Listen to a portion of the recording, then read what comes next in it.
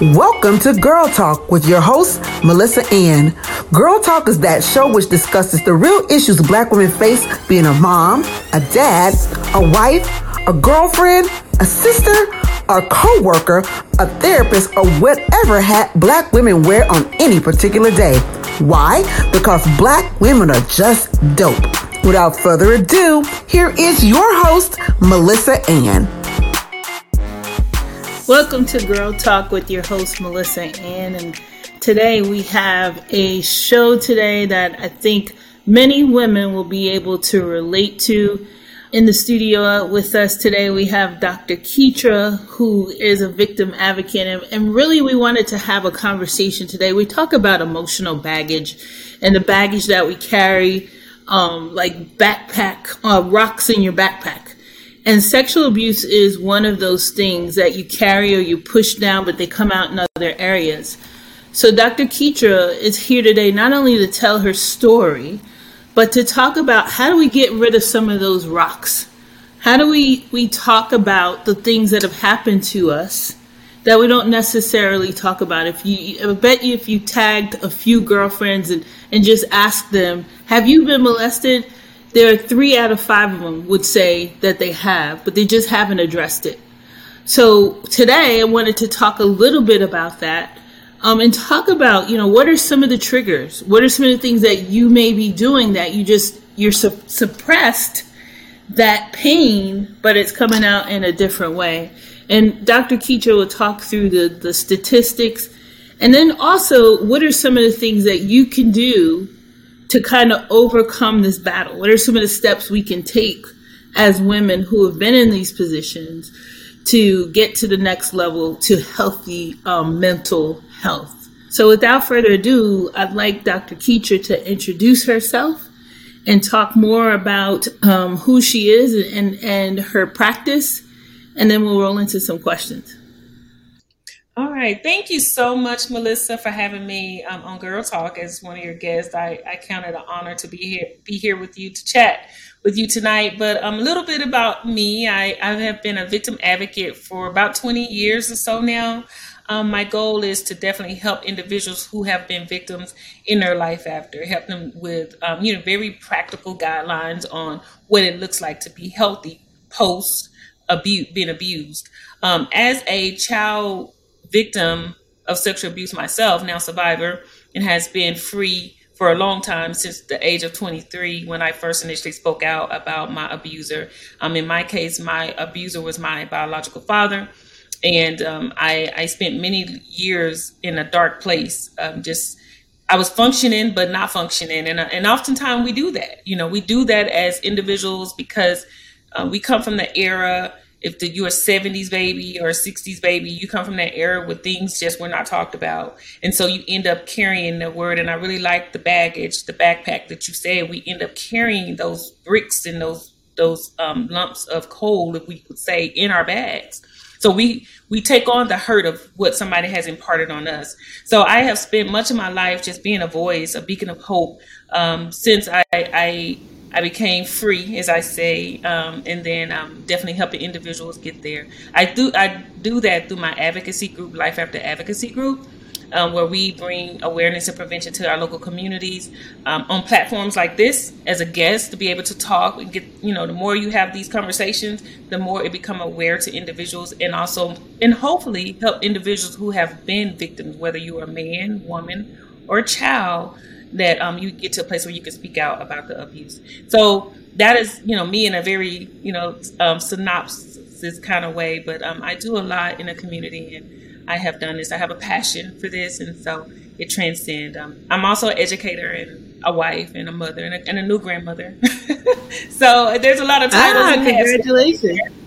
Yes, thank you. So that's been a new title, grandmother, so I'm dealing with that one. That's kind of interesting, but it's great. It's a different kind of love.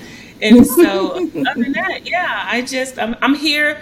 I'm very transparent. I like to have dialogue. Like to have conversations. So, definitely if your guests, your listeners like to put questions in. We definitely love to answer questions, because what I do is for the people. It's for the people to be able to say, I need to know how you did this, or what is it that you do? Although my story may be different from your story. However, we all have a story. And so it's up to us to be able to get to that place in our life where we can share those stories to help other people. It's interesting that you would use the terminology survivor. I don't think many of us who've been in the position of being sexually abused use the word survivor.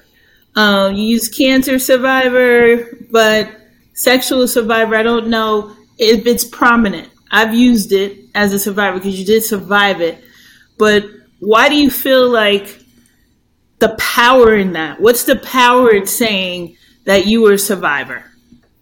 I think that's a great question, because the power in using the word survivor is that you took back what was taken from you. So you've claimed your power back. You're not the victim. A victim is something that when somebody impart hurt on you or they do a crime against you, then you are a victim of that situation. So for me, as a survivor, in any kind of context you use it in, is that you taking back ownership of what somebody stole from you. So I'm a survivor, most like many of us are survivors of anything that we have taken back our power and we have overcome a situation. So I'm very, as a survivor, because I'm not a victim. And we have to first take that cape off. If I would say take that brick out of that backpack and say I'm not a victim. I'm a survivor because I'm here today, and my voice matters, and I'm able to speak out, and I'm able to share my story. And the person who imparted that victim word on me no longer has the power. So I am a survivor. Yeah, and I think a lot of women have carried that backpack, and it's way down at the bottom of the backpack, and they've added some layers of bricks and rocks and coal on top of it, and they forget that it's there. But there are triggers that will always let you know that it's there. Do you want to talk about some of the triggers that some of us may experience? I know everyone varies, but how can a situation of being in that type of situation come out in other forms? Yeah, that is another great question, because triggers come from all types of things. Triggers come from television, touches. For me, I can give my own triggers. Was sleeping with the lights off, sleeping with it completely dark. The reason why is because my perpetrator came late at night. So I never wanted to sleep with all the lights off. So anytime I went to bed, I would always make sure that there was a light on in the house, or better yet, my television was always on, because I felt like if I turned the lights off, then my perpetrator would come. Well, and that was way past. I was out of that situation, but that was a trigger for me. It could be words that can trigger people. It can be touch, relationships. We can talk about relationships and triggers. There are a lot of triggers in relationships between a man and a woman, and that could be, sexual. They may not be as open, and maybe not. Your woman cannot be as open and may not be as free, or they can be very promiscuous, or they can be, totally the aggressor. It comes out in different types of ways, but those triggers are based on how it affected you, how the abuse affected you, or how you have internalized it. And then whenever something happens, or some people say a word, there's so many analogies we could use for triggers, because triggers come in all kind of ways. It can be, don't shut the door, a slamming of the door can trigger someone who has been abused. Mm-hmm. Wow, sleeping in the dark. Honestly, I didn't add that to my trauma, but I don't like to sleep in the dark. Mm-hmm. So, I guess that could be it. I don't like sleeping in the dark. So I do have the lights on, unless there is someone with me. Yes. Then I can sleep in the dark comfortably. One of the things that we didn't talk through was statistically, how many women would you say, and I don't know if you have it broken down by demographic, but when you think about African American women, what are the statistics on African American women and being sexually abused as a kid? Well, I'm just going to be honest with you. I haven't broken the statistics down via ethnicity. However, the statistic shows that 1 in every 5 girls, right? And then 1 in every 20 boys. So whether you're black, white, Hispanic, Asian, or whatever, it's 1 in 5 of that. So if you're in a room of 20 girls or 20 ladies, you should say, I mean, that's 1 in every 5. What is that? Five women in that room have been assaulted, at least at the minimum, because it says 1 in every 5. Those are statistics. Those are factual. And many don't talk about it. I think it's not something, you and I were speaking before the podcast, and you'd have a conversation and be like, oh yeah, that happened to me. And you kind of brush it off as if it wasn't a big deal. But it really is a big deal. And I don't know if you want to talk to this, but until you start to heal from it, those triggers are always going to be there, and they come out in a different form. But you don't necessarily live in your truth. Would you agree to that? Yes. And I agree. So what I'm going to say is this. I think as women, particularly, we can wear many hats, and we can become masked by many different masks, because, we can have many different looks. You can see the same woman in 2 weeks and she'll look 20 times different.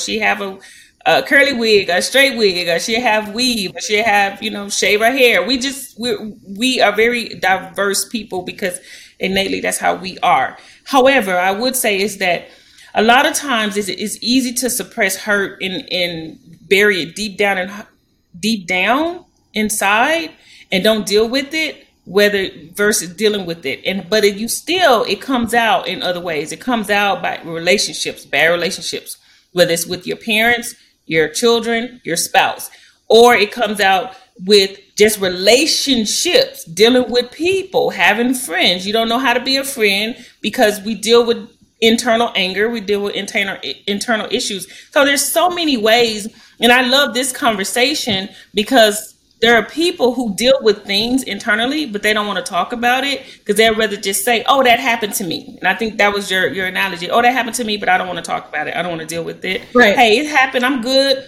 But are you really good? Right. Are you really good? Yeah. Do you really know what a healthy relationship looks like? We always think we got to be so strong. Like you think that we have to battle and conquer the world, and society makes it that way. But without healing, you can't get to the next level, because those triggers are sometimes hindrances. Like you said, they affect your friendships. They affect your relationships. They affect how you show up at work even, because a trigger can be something at work that sets you off and then makes you someone that people don't want to associate with. They're not concerned about, or they don't know about all of those things that may have happened to you as a child. They're just seeing you as an adult and showing up. So we don't look at it from that manner. I know personally, when I was going through talking through it with my therapist, and what came out was I didn't feel like I had a voice. Mm-hmm. So as a kid, when that was happening to me, I didn't feel like I had a voice. So when I got a voice old enough to have a voice, it was very, very loud. Mm-hmm. You are not going to punk me. You're not going to do anything to me. I'm going to be in your face. And that came from that trauma. Right. You became an aggressor. But people don't recognize that.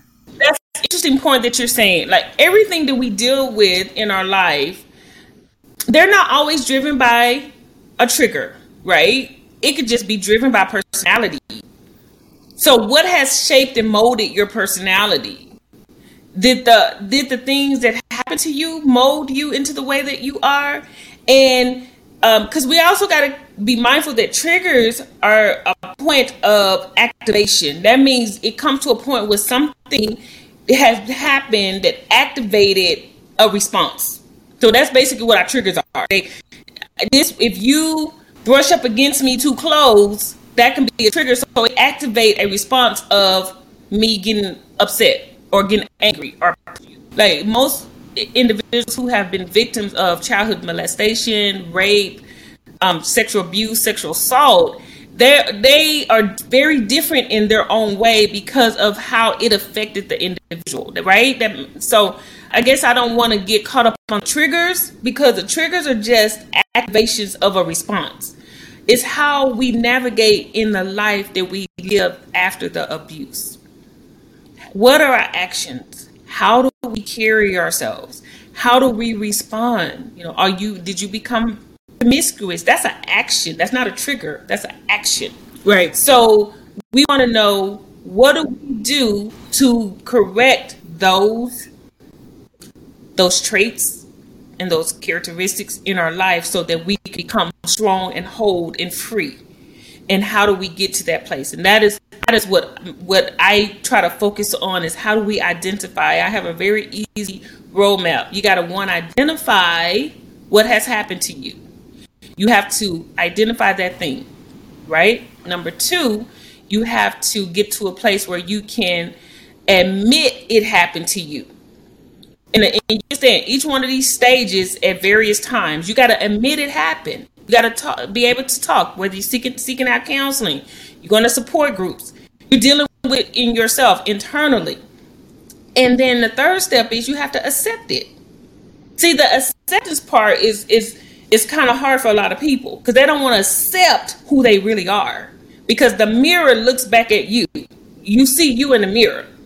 So although someone has inflicted a issue up on you, they're whatever their issues, they touched you, they abused you, they raped you, they molested you, they have imparted their issue up on you. Well, now you have to deal with that individual as well as who you are today. How do you get past what they have imparted on me so I can be free? And that's why I always say forgiveness is for you. It's not for other people. You can walk around all day and be angry and hate the person who abused you, but they're not in bondage. You are. Yeah. You're the one that's in bondage. You're the one that's angry. You're the one that's walking around. So you have to find a way. How do you cut that cord? How do you cut that so that you can become free and you can start to rehabilitate internally and externally? And that is that acceptance piece. You got to identify, admit, and accept what has happened to you. And I have a very easy roadmap. I write about that. I'm writing about that currently in a journal. But I think that we have to really find it. And I made that sound simple, but it's hard for a lot of people, because they stay stuck in identification, or they stay stuck in admitting. Yeah. And you've said free several times in your conversation and in your dialogue. So just, how do you define free? Well, free to me is that I'm free. I'm transparent. I can speak free. I'm not held bondage in captivity internally about what nobody has done to me, said to me, hurt me. Is that I'm liberated. Obviously, I'm a devout Christian, right? I mean, I believe in the Bible, and I believe that the word truly states there's freedom where the Lord is. So I believe that in Him, I'm free, and I don't have to be held in captive. I don't have to be woe down, because when we think about the things that we're angry about, when we think about where the Spirit of the Lord is, there's liberty. That's what I wanted to say.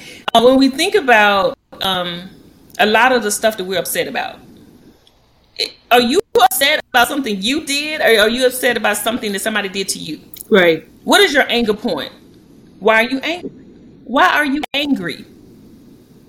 That's what I mean, free. What is holding you? Because whoever did it to you, they're gone. But you're still holding on to it. So that is what I mean, liberation. I'm not holding on to nothing that you said. I'm not holding on to nothing you did, because I want to be free. I want to walk in that total liberty, that space of liberty.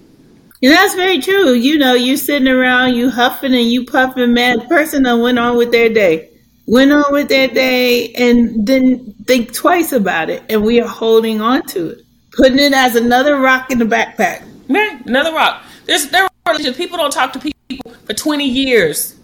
Why? Because you probably can't even remember why you didn't talk to them in the first place.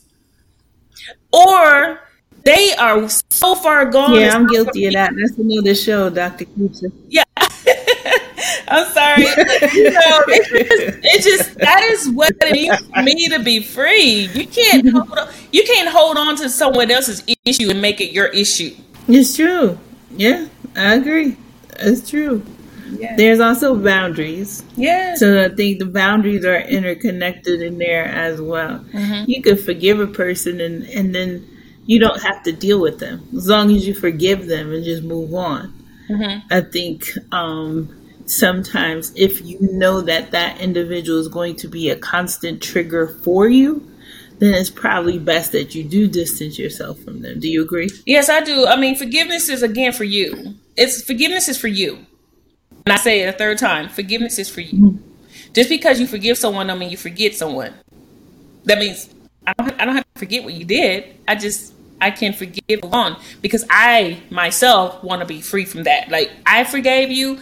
And how do you know? I just had this conversation earlier today. I had a meeting earlier today and we was talking about this. They was discussing my book, Seeing Beyond the Shattered Glass. And they was asking me, that's always the defining question, how do you forgive? And I always have to say, forgiveness is for you. Forgiveness is for me. I wouldn't be able to do what I'm doing today if I hadn't forgiven. I am not going to stand in front of anyone and broken. I don't need a platform. What I need is to be independently free with myself. I want to be true to me first because I can't help anyone else. If I'm still just like, oh, I'm just doing this because I want, no. You have to deal with your issues. You have to know that, yes, forgiveness it would be great if the person can accept it, but it's okay if they don't. You have to move on. You have to do what God has called you to do. And how do you do that? You have to be able to, talk and be able to help someone else, encourage someone else, even in the space that, oh, that hurt me. Yeah, it did. It hurt me when my dad did to me. Yes, it did. I spoke at 23 years old. I told my story for the first time at 23. But I am 50. And I would refuse to be this age walking around angry about what something happened to me at 6 years old. Wow, it's a long time to carry that rock on your low back. That's a long time. From a child, and still a child at 23, mm-hmm. right? And carrying that rock on your back, and probably that's a whole different dynamic because that was your parent, mm-hmm. and you didn't want to break that bond. I would think, mm-hmm. There was something there.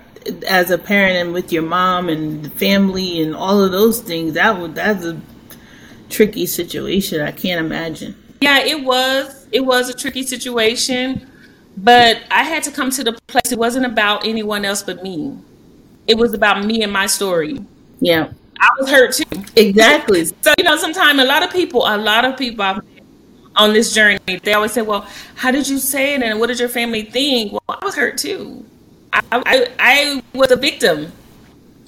So don't get upset at the victim. Yeah, I'm just saying, as a little girl, though, you don't realize all of those things. When you're 23 years old, it's a different mindset. Mm-hmm. But as a little girl, that has to be frightening at 6 years old to carry all of that all the way up to 23. Mm-hmm. That was a heavy load to bear. Because a lot of times when we're young and things happen in your home at a young age, the dysfunction becomes function. You don't know it's abnormal because it's a normalcy. Now you have a sixth sense, is what I say, of intuition that this cannot be right, but it becomes a function in a very dysfunction atmosphere. So you grow up in an area where you're thinking that, oh, okay, well, yeah, I mean, I love my dad, I love my daddy, but my father's hurting me. I love so I understand these dynamics. And as you get older, like I said, I was 23. My trigger was I did not want to be an abuser to my children. So I was pregnant and I had a fear. So fear pushed my story. So I didn't want to be that way. I didn't know at that time that, was I going to be like this? Do I have to be this way? I didn't know because I was in this situation in my life. That was my growing up. That was my experience. So, but that pregnancy pushed me to tell my story, to get counseling, to seek out help, is because I knew I didn't want to be that way. Because obviously we do know things can be generational, but I never wanted to be in that type of situation. So I feel that we have to identify within ourselves things that happen, and how do we do that? It's just being true to us. So tell us a little bit about your book. What your book is about, how people can order the book as well, mm-hmm. and how you birthed the book. Okay, yeah. Seeing Beyond the Shattered Glass was like my first book. It's a fiction, but it's my story. It's a fictional memoir. So I wrote my story, but I used different characters, simply because I really wanted to tell the story. That was it's probably 18 years now, 18-year journey of me getting to the place to finally want to actually release this book.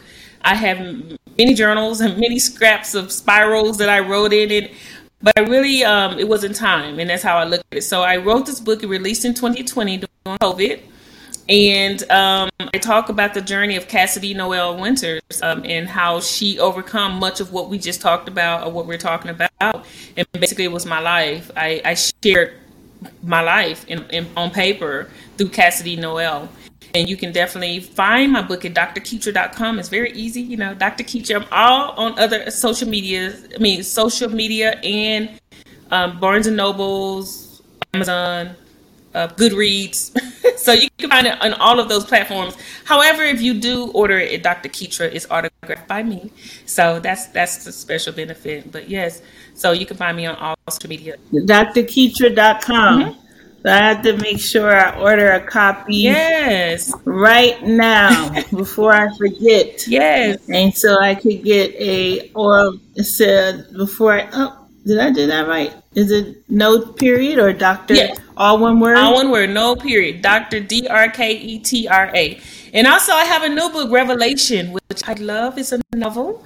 All my writings are to talk about identifying the issue, discuss the effects of sexual abuse and molestation in family and generations, and how we overcome and forgiveness. Those are always going to be my platforms in every book that I write. So Revelation is my newest book, and that it was a novel that was released in 2021. And also just so to back, Seeing Beyond the Shattered Glass is an award-winning book. I won an award for my first book. So I was so excited about that. But Revelation talks about abuse in the church and how people are affected through sexual abuse in the church. That indeed is deep.